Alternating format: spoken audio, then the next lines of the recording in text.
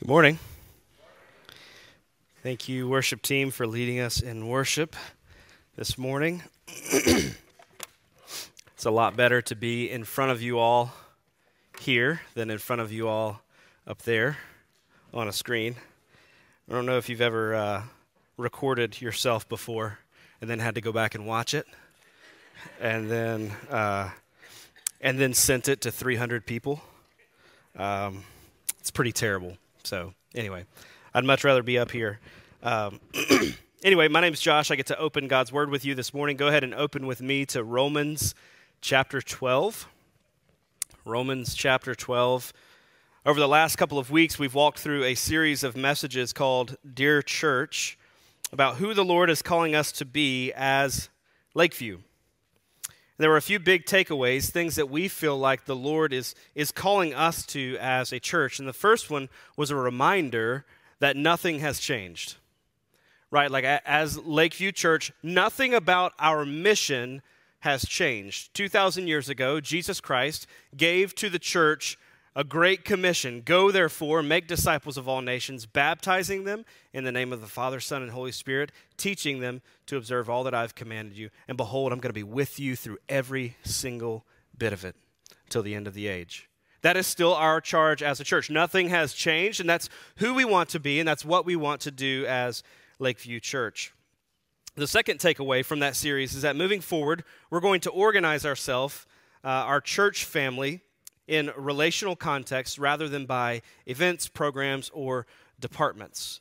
Our focus is going to be on creating relational environments where the people of God can gather together with the Spirit of God there among us, Jesus present there with us, and interact and engage with each other in a variety of different ways. It's not going to be about how many people can we filter into this specific program. It's going to be how can we create those spaces where God can work in the hearts of his people.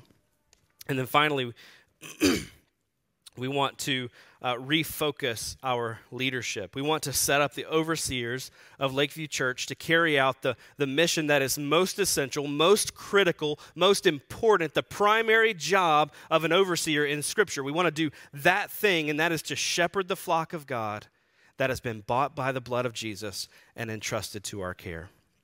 We don't want to get together and talk for 6 hours about the roof. Or about the parking lot. That one took a while, Andy, talking about the parking lot. It looks great, but boy, it took a long time and a lot of talking. But our primary goal and job as overseers is not to talk about the parking lot, is not to talk about the roof. That stuff needs to get done. Our primary job is to care for you. Because you are important. You've been bought by the blood of Jesus, joined together here at Lakeview Church, and we are entrusted to care for you. That means to pray for you. That means to celebrate with you. That means to weep with you. That means to rejoice with you as your families go through different things. It means to feed and nourish you with the Word of God. So that's what we want to do. We don't want to waste time with the other things. So that's the direction that we feel the Lord has given to us as a local church. And as we seek to follow Jesus faithfully and walk in what the Lord is calling us to do, not only as a church, but also as individuals, one thing has become glaringly obvious for us, and that is, as we seek to follow Jesus together, we can't do this alone. Like, there's no way that we as Lakeview Church can become everything that God wants us to be, everything he's calling us to do, without each other. We can't do this if we're just a bunch of Lone Ranger Christians trying to make it through this life on our own. We need to relate to each other in ways that will help us flourish and grow into what God wants us to be. Following Jesus is a group project. Anybody do group projects in school? Yeah. So what typically happens in school, right? 3 or 4 people get put together in a group. One person, there I've got people giving me the number one. I was going to say giving me anyway. That was almost a slip there. All right, people were holding up the number one. One person does all the work, right? One person does all the work. The other 3 or 4, what do? They take the credit for doing said work. I'll admit, when I was in high school, I was part of the 3 or 4, enjoying the work of my good friend Jerry Bradley. I always made sure that I was in Jerry's group. Why? Because Jerry would do all the work. and he loved it. So, just made sure I was in his group. That's not how following Jesus works, though. It's a group project, and nobody gets to coast. Right? Like we don't get to say, well, it's a group project, but really the staff or the elders or the volunteers or the leaders, like this group of people, they're the ones entrusted with the work. The rest of us, we're just gonna take the credit for it. We're just gonna be along for the ride. Well, that's not how this group project works. We need you. In fact, what we're going to see today, God has put this body together just like he wants it to be because we need you. And if you're not contributing what he has given you to contribute to the body, we are worse off without you contributing what he has given. I'm getting ahead of myself, though. Toward that end, so following Jesus requires that we all sort of grab an oar, row in the same direction. And towards that end, we're starting a new sermon series today where we're asking the question, how do we follow Jesus together? How do we do this group project right? The answer to that question is found in the one another's of the New Testament. Everywhere the words one another appear, this Greek word allelon, which interestingly enough sounds like all alone. I can't do this all alone, be one way. Anyway, moving on. So, one another's in the New Testament. There are 59 of them. We're going to look at a handful of them. We sort of lumped a bunch of them together into categories. Scripture calls us to love one another, to honor one another, to live in harmony with one another, to bear with one another, which necessarily means, some of you are annoying, to encourage one another. You know who you are. To encourage one another, serve one another, and pray for one another. And as we embody these one another's together, we not only grow in our walk with the Lord, but we help each other to grow in their walk with the Lord as we make our contribution to the body together. It's a group project. Each week, we're actually going to have 2 sermons during this series, so you're pretty much going to be here until the Super Bowl starts tonight. I forgot that announcement, didn't I? Did I forget the announcement? Come back tonight, 5 o'clock, Super Bowl party. Remove the, oh, look at that. They're on it with the slides. Super Bowl party, remove the high places, kickoff tailgate party, 5 p.m. in the sanctuary. We're going to eat together. We've got lots of brats and hot dogs and chips, so if you're bringing some food, please do. Bring something else. Don't bring that stuff. And we'll get together, practice a growth group together as, who's even in this? Anybody that matters? No? Okay. That's all right.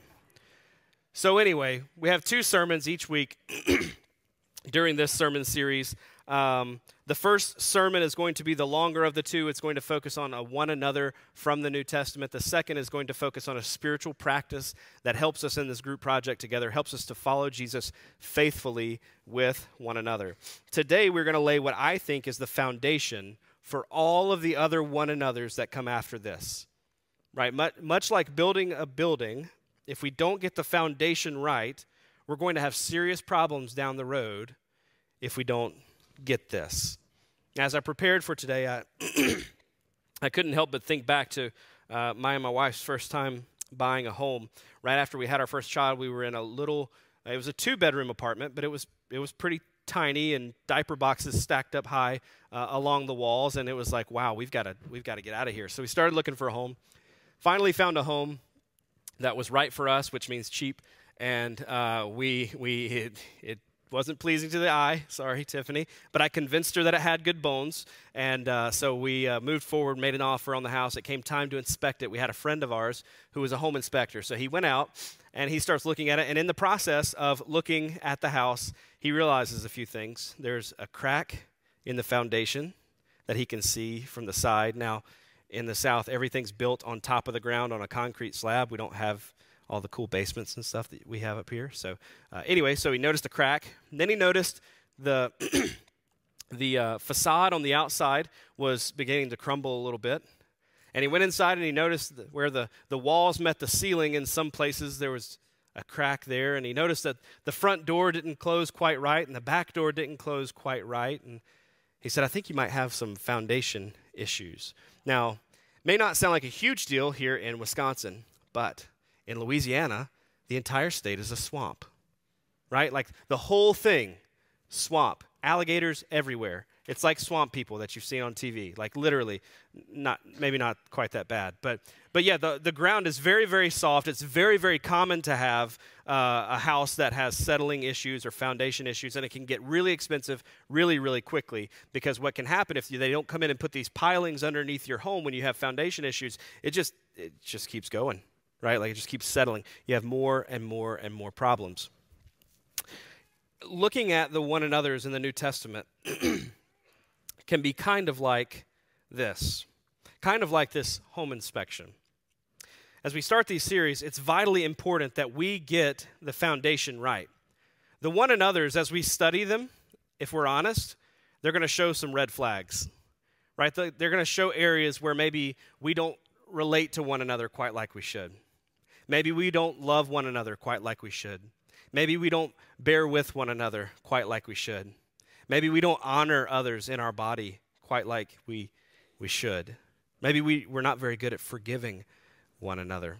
Whatever the case may be, they're going to highlight areas that we really need to do some work if we're going to walk with Jesus for the glory of God and the common good. And so as we see these things, there would be a temptation to make the repair, right? Like we love one another, forgive one another. So all of a sudden we start approaching the one another's like these boxes to be checked off. But what would have happened if Tiffany and I had moved into this house, but the foundation kept settling, and we just went in and we plastered over the cracks in the walls and we fixed the facade on the outside and, made sure the doors were closing? What would happen in 6 months?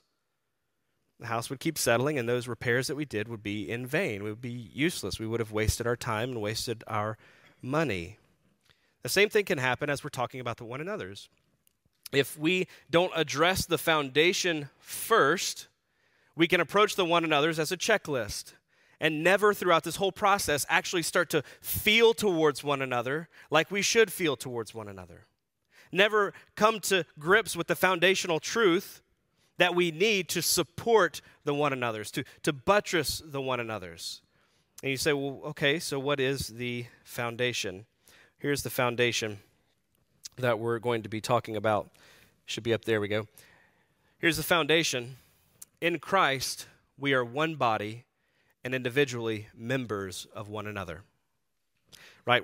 In Christ, we, the people all around you, as a collective, we are one body and individually members of one another. If we don't get this foundation right, then all the love one another and forgive one another and encourage one another, that just devolves and settles into secular sentimentalism wrapped up in Christian language. That's not what we want. It's not what we want to do. We want to actually live in and live out of the one another's as we relate to each other. So it's important that we get this foundation right. We see this in Romans chapter 12. I asked you to turn there earlier. If you're not there, go ahead and get there. Romans chapter 12. Read with me, beginning in verse 1. I appeal to you, therefore, brothers, by the mercies of God, to present your bodies as a living sacrifice, holy and acceptable to God, which is your spiritual worship. Do not be conformed to this world, but be transformed by the renewal of your mind, that by testing you may discern what is the will of God, what is good and acceptable and perfect. For by the grace given to me, I say to everyone among you, not to think of himself more highly than he ought to think, but to think with sober judgment, each according to the measure of faith that God has assigned. For as in one body we have many members, and the members do not all have the same function, so we, though many, are one body in Christ, and individually members of one another. Sorry. In verse 1 here in chapter 12, Paul wraps up all of the deep theology that has come before in the first 11 chapters of the book of Romans, where he explains the depravity of man, where he explains justification by faith alone, in Christ alone, where he explains new life in the Spirit. And he says, I appeal to you, therefore, brothers, by the mercies of God. So based on the mercies of God that you have seen laid out to you over the last 11 chapters, based on all of that, present yourselves as a living sacrifice. In other words, because of the gospel, because of the mercy of God that has been made known to you, present your bodies as a living sacrifice. Present your whole self, your entire life to God as an act of worship. And one of the ways that this plays out is found in verse 3, thinking of ourselves with sober judgment. That is, not being arrogant, not being prideful, not thinking of ourselves as more important than the brothers and sisters that God has placed right here around us, not putting our needs and our preferences before them. And Paul anchors all of this in verses 4 and 5. I'm going to read it again. For as in one body we have many members, and the members do not all have the same functions, so we, though many, are one body in Christ, and individually members of one another. So let's take these verses and that big idea that I put up on the screen at the beginning of the sermon and break that into 2 points for today. Point number 1, in Christ we are one body. Paul uses an illustration that we are familiar with. Here's a little test. Who in here has a body? Boy, some of you are not doing well on the quiz today. We all have a body, right? Like this is something that we're familiar with. And our bodies are made up of multiple parts that do different things. Like my eyes see and my ears hear and my hands can grab stuff and my feet keep me somewhat balanced up here, right? Like they all have different jobs. There's a multitude of parts. They all do different things. If I was to walk up to you and stomp on your foot, let's say, you're not going to say, it's just a foot. What are you going to say? Ow! That's my foot. You stepped on my foot. Why would you do that? Because there's a unity there. Right? Like even though it's just your foot, well, it's you. Your foot is no less you than your head is you, or your heart is you, or your lungs are you. That is you. Even though it's only a part of you, that is definitely you. And if you disagree, we'll try it after the service. Right? Come by and give it a shot. Paul says the church is like that. Right? Lots of parts, one body in unity. Notice in this passage, we're not one body because we all come to the same social gathering on Sunday mornings. We're not one body because we all write a check and put it towards the same cause when we drop it in the offering plate. We're not one body because we went through the membership class and signed the church covenant and got interviewed by a couple of elders so that they could hear our testimony. How did we become one body? How are we one body? Verse 5, so we, though many, are one body in Christ. In Christ. I don't think it's an exaggeration to say that those are the two most significant, most descriptive, most meaningful, and most profound words in the entire Bible. I don't think that's a stretch. So what does it mean? Well, it means that all who hear the call to follow Christ and who turn away from sin and who turn to Jesus by faith, latch onto him by faith, in that very moment they are swallowed up into Jesus. They are connected to him, joined inseparably to him, made to be a part of him. And when that happens, our sins are forgiven. Jesus' perfect righteousness is now counted as ours, and our sin is dealt with once and for all. The animosity that once existed between us and God is in an instant done away with. God now looks at us not as rebellious sinners, but as beloved sons, fellow heirs with Christ. We're given the Holy Spirit to empower us for mission and to empower us for holy living and to keep us for the last day. In that moment, we become part of the body of Christ. And for those who are in Christ, that becomes the primary descriptor of your identity. And I want to double down on that real quick. Like, if you are in Christ, that is the most important thing about you. Not your job, not your spot in your family, not your political affiliation, not your hobbies that you enjoy. There may be 10 million ways that we as believers distinguish ourselves from one another and the things that we like to do and the labels that we give to ourselves. All of those things are subservient and secondary to those two words, in Christ, if indeed you are in him. This is the most important thing about us. And in Christ, we are one body. Not only are we one body in Christ, but in Christ we are individually members of one another. Right? Like when we are in Christ, we are not just joined to Christ, we are joined to one another. There's a connection between us that was created by God himself. And just like with your biological family, you don't get to choose your relatives. They're just there. 1 Corinthians 12:18, but as it is, God arranged the members in the body, each one of them, as he chose. Real quick, look at the people around you. God put those people there. God put those people in your fellowship. You are bound to them in Christ if they are in Christ. And they are bound to you. And you don't get a say in it. You can look at them and say, you're stuck with me. Nothing you can do about it. You might say, but I don't really like these people. I don't see things the way they do. I don't agree with them politically. I don't agree with them on COVID stuff. Mask, no mask. Vaccine, no vaccine. Boy, we love to fight about that silly stuff. In Christ or not in Christ? None of that stuff matters when we're in Christ. God doesn't care about your preferences. Maybe he does about some things, but not when it comes to who's in the body. He's not going to be like, well, can I pick on you, Shad?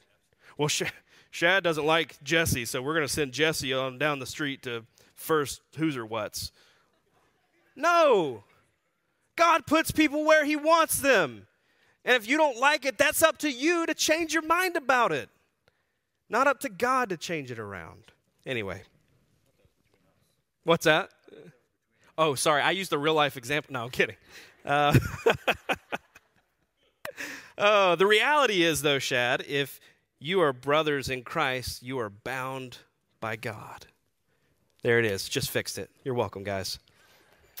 Each of the members of the body are arranged at God's pleasure. Our opinions don't really matter.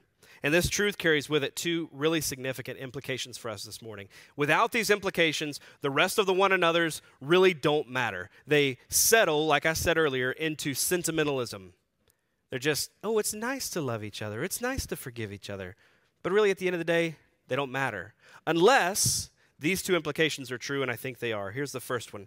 Because we are members of one another, we are dependent on one another.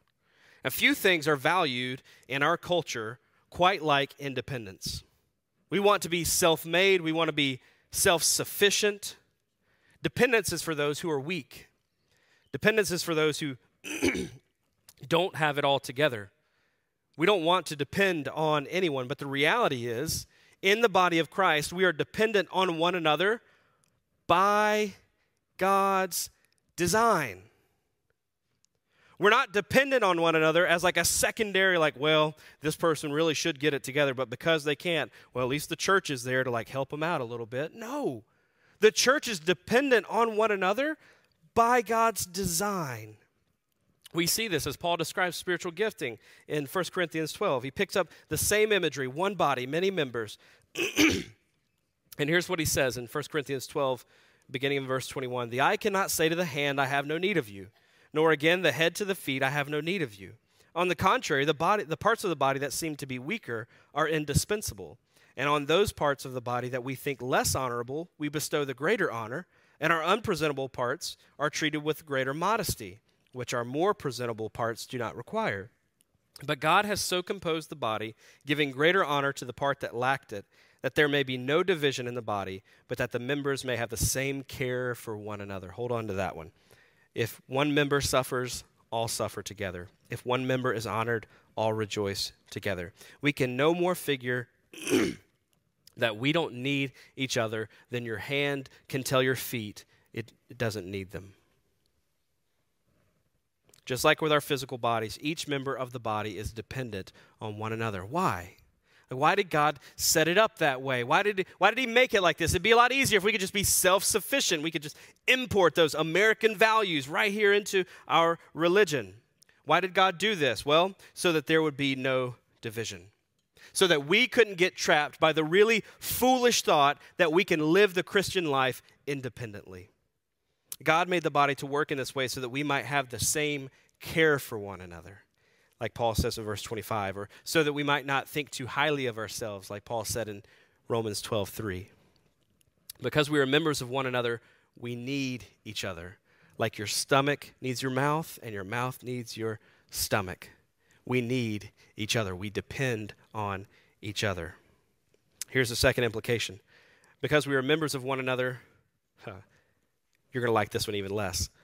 Because we're members of one another, we have obligations to one another. Perhaps the only thing that we like less than being dependent on other people is having obligations to other people, having to treat other people a certain way, having to provide someone with a certain level of support, having to be there for somebody else. But in the body of Christ, that's exactly how the Lord has set things up. We're dependent on one another, and we have obligations toward one another. And if this is true, that we are dependent on one another by God's design, that is, he intends for certain needs that we have to be met by others within the body, then we are necessarily obligated to meet those needs. Like if God made me to need Jesse, God made Jesse to meet that need. And if God made Jesse to need me, God made me to meet that need that Jesse has. Now multiply that by 300 different people. God made us to need each other, and God made us to meet the needs of one another. That's how he's designed his body. Speaking in the context of spiritual gifts, Paul says this, to each is given the manifestation of the Spirit for the common good. That is, the Spirit is given to individuals and manifests himself in individuals so that it may benefit the body as a whole. And I don't think it's a stretch to take this principle and expand it to include more than just spiritual gifts like we typically think of them. And as a matter of fact, look down with me. Right after Paul talks about being one body in Christ and individually members of one another in Romans 12, he launches into this whole string of obligations. Romans 12:9, let love be genuine. How often is our love genuine? How often is it forced? Abhor what is evil. Hold fast to what is good. Love one another with brotherly affection. You say, well, I don't really like my brother. That's not the point. The point is we're supposed to love each other like we're family. Do not be slothful in zeal. Be fervent in spirit. Serve the Lord. Rejoice in hope. Be patient in tribulation. Be constant in prayer. Contribute to the needs of the saints. That means more than just giving some money so that somebody can meet that financial need. It means being there emotionally for other people. It means being there physically for other people when they need help. It means being available to other people. And Paul goes on to say, and seek to show hospitality. Be eager for it. Be looking for it. Seek to show it, not begrudgingly, well, somebody needs somewhere to go, so I guess I'll be the one who opens up my home. No, seek to show hospitality. Go out of your way to show hospitality. Because in Christ we are one body and individually members of one another, we are dependent on each other and we have obligations toward one another. What more backwards thing could we find? Right? Like what could offend our sensibilities as 21st century modern American Christians than this? Like this, we don't like depending on people and we don't like being obligated to people. And Jesus says, congratulations, you're both in my body, how I put you here. God has created this body to both meet the needs of all the members and to need all the members. This is a foundation. If we will embrace this reality, this is something that we can build on over the next several weeks as we look at the one another's. When we frame the conversation in this context, we need each other, we're obligated to each other, we're all one in the body of Christ, we're all joined to each other in the body of Christ. Now all of a sudden, love one another is not just a neat little suggestion in Scripture. Now all of a sudden, encourage one another isn't go help them cheer up, right? It puts everything into its proper place. It doesn't allow all of those to descend into Christian sentimentalism. It frees us to unconditionally love like Jesus loves. It frees us to honor one another radically because he has restored our dignity by joining us to Christ. No matter who you are, no matter where you came from, he has joined you to Christ and placed you into his body, and so you have dignity and worth and value. It frees us to bear with one another as he has been patient with us. What better motivator to be patient with your brother and sister in Christ than to set your mind on the fact that God is patient with you every second of every day? This frees us to pray for one another fervently because we desperately want this body to grow into all that God has for us. It frees us to serve one another sacrificially because we remember that Christ has first served us sacrificially. So let's commit ourselves here over the next 7-8 weeks, including this one. Let's commit ourselves to this foundation as we follow Jesus together for the glory of God and the common good.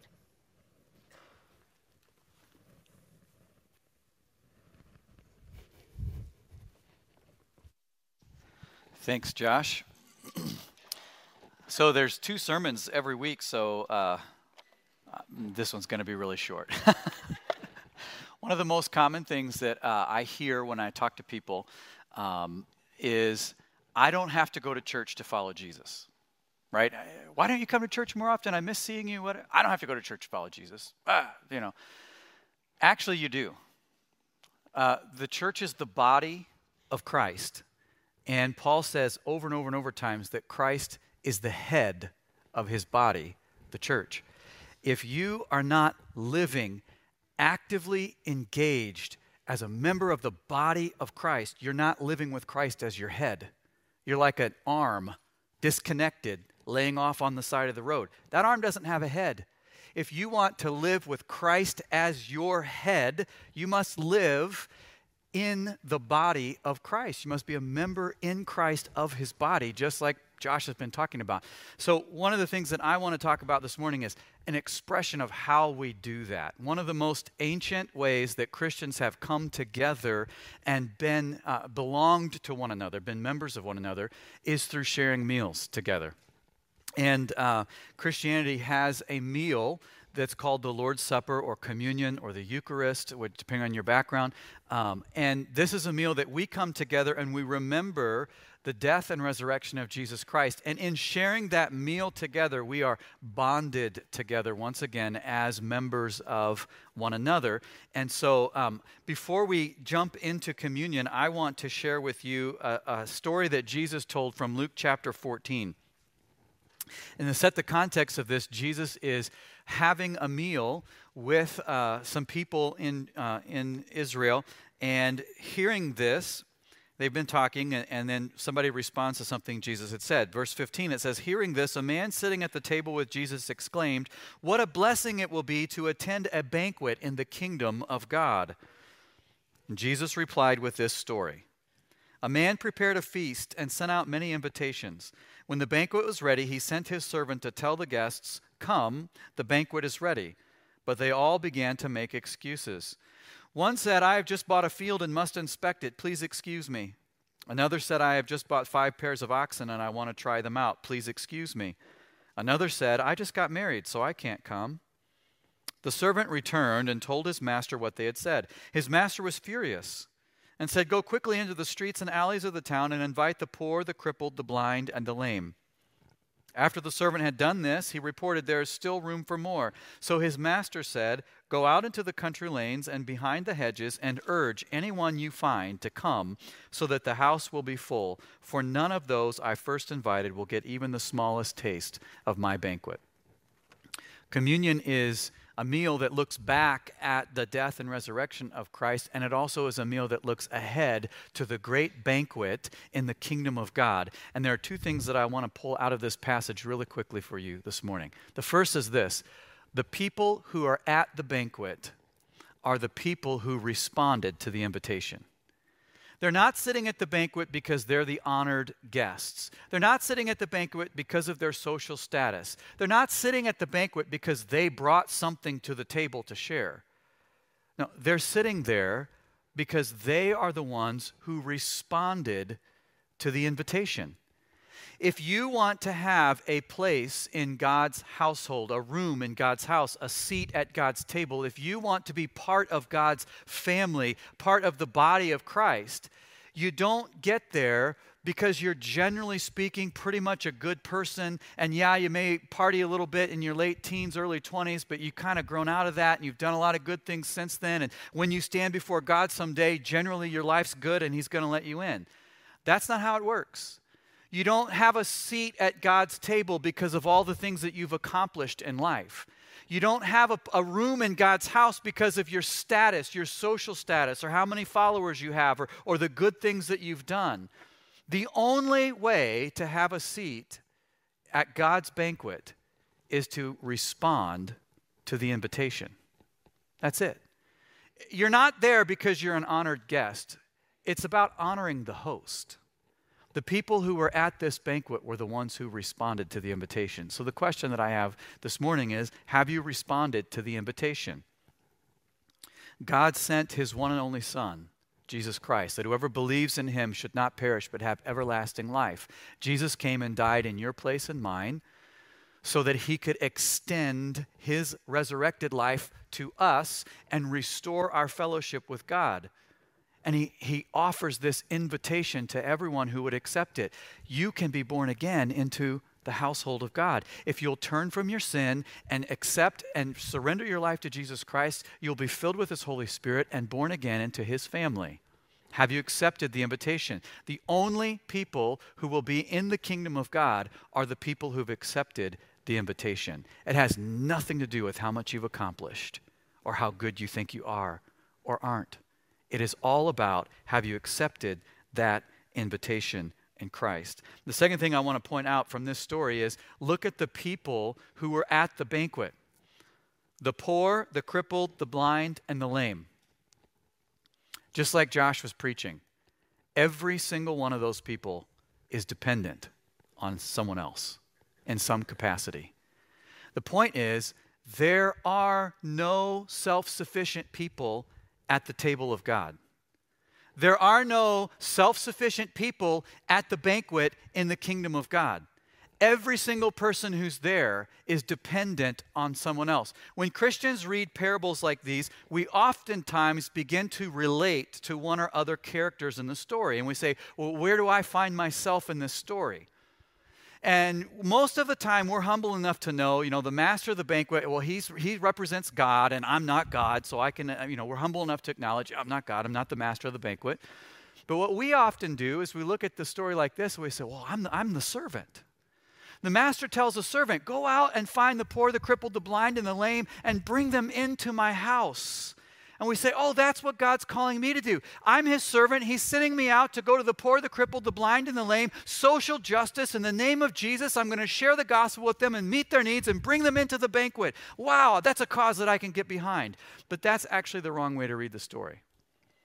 The servant in the story isn't us. The servant in the story is Jesus. You know who we are? The poor, the crippled, the blind, and the lame. That's who we are in the story. And I don't want to be that. Unless that's who you are, you don't have a place at the table of God. God sent His Son, the suffering servant, Jesus Christ, to come and rescue the poor, the crippled, the blind, and the lame, and bring us into the household and the banquet of God so that we could share in the feast and in the celebration and in the joy of being born again into God's family. Not because we deserve it, but because of his grace and his mercy? Have you accepted the invitation, and do you recognize, can you look in the mirror and say, I don't bring anything to the table. In fact, I need everybody else here, and they need me, because we're all poor and crippled and blind and lame. And without one another, we can't really do much. Those are the two questions. We're going to celebrate communion, which is a way that Christians have come together for 2,000 plus years. I'm going to invite the worship team back up so we can sing afterward. As they're coming forward, and before we partake of these elements, let's pray. Heavenly Father, I thank you that you sent your servant, your Son, to be the servant that would rescue all of us out of the crippling blindness of sin that so wreaks havoc on our souls that we can't see, we can't move, we're stuck. And without you, Lord Jesus, we would have nothing and we would be nothing. But you came for us and you brought us into that banquet. You extended that invitation. Come unto me, all who are weary and carrying a heavy burden, and I will give you rest. And Lord, I pray that we would accept that invitation. If there's anyone here this morning who hasn't accepted that invitation, I pray that through your Holy Spirit, you would draw their heart, you would call them, and that they would say, yes, I will take that invitation. I will turn from my sin. I will give my life to Jesus. And I will be born again into his household. I'll have a room in his house. I'll have a seat at his table. Lord, I pray that you would also speak to our hearts about those areas in our lives where we don't want to be dependent on one another, where we forget that we're the poor, the crippled, the blind, and the lame. God, would you just convict us of the pride that so infests us?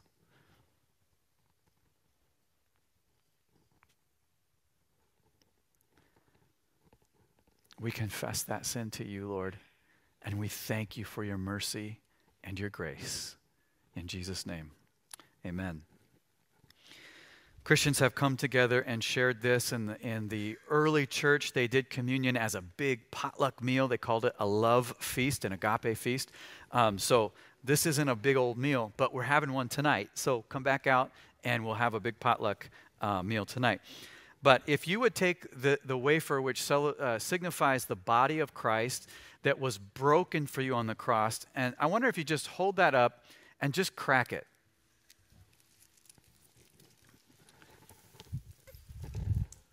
Hear the sound of that cracking, that breaking bread. That is the body of Christ that was broken for you. Let us eat and remember.